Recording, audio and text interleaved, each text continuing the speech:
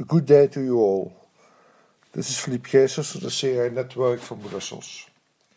Investors continue to disregard the unknowns to the progression of the virus and the implications for global growth. They are betting that the Federal Reserve and all of the world's central banks will continue to flood the world with liquidity and continue to feed the markets. And as has been the case for quite a while, technology stocks continue to be the main beneficiaries. Stay-at-home stocks like Zoom continue to do particularly well, with Apple pulled the Nasdaq and the S&P to yet another new all-time high. The dollar erased losses as data showed us manufacturing expanded last month at the fastest pace since 2018. Treasury yields dipped. On Friday we will pay close attention to the US job report. Have a nice day.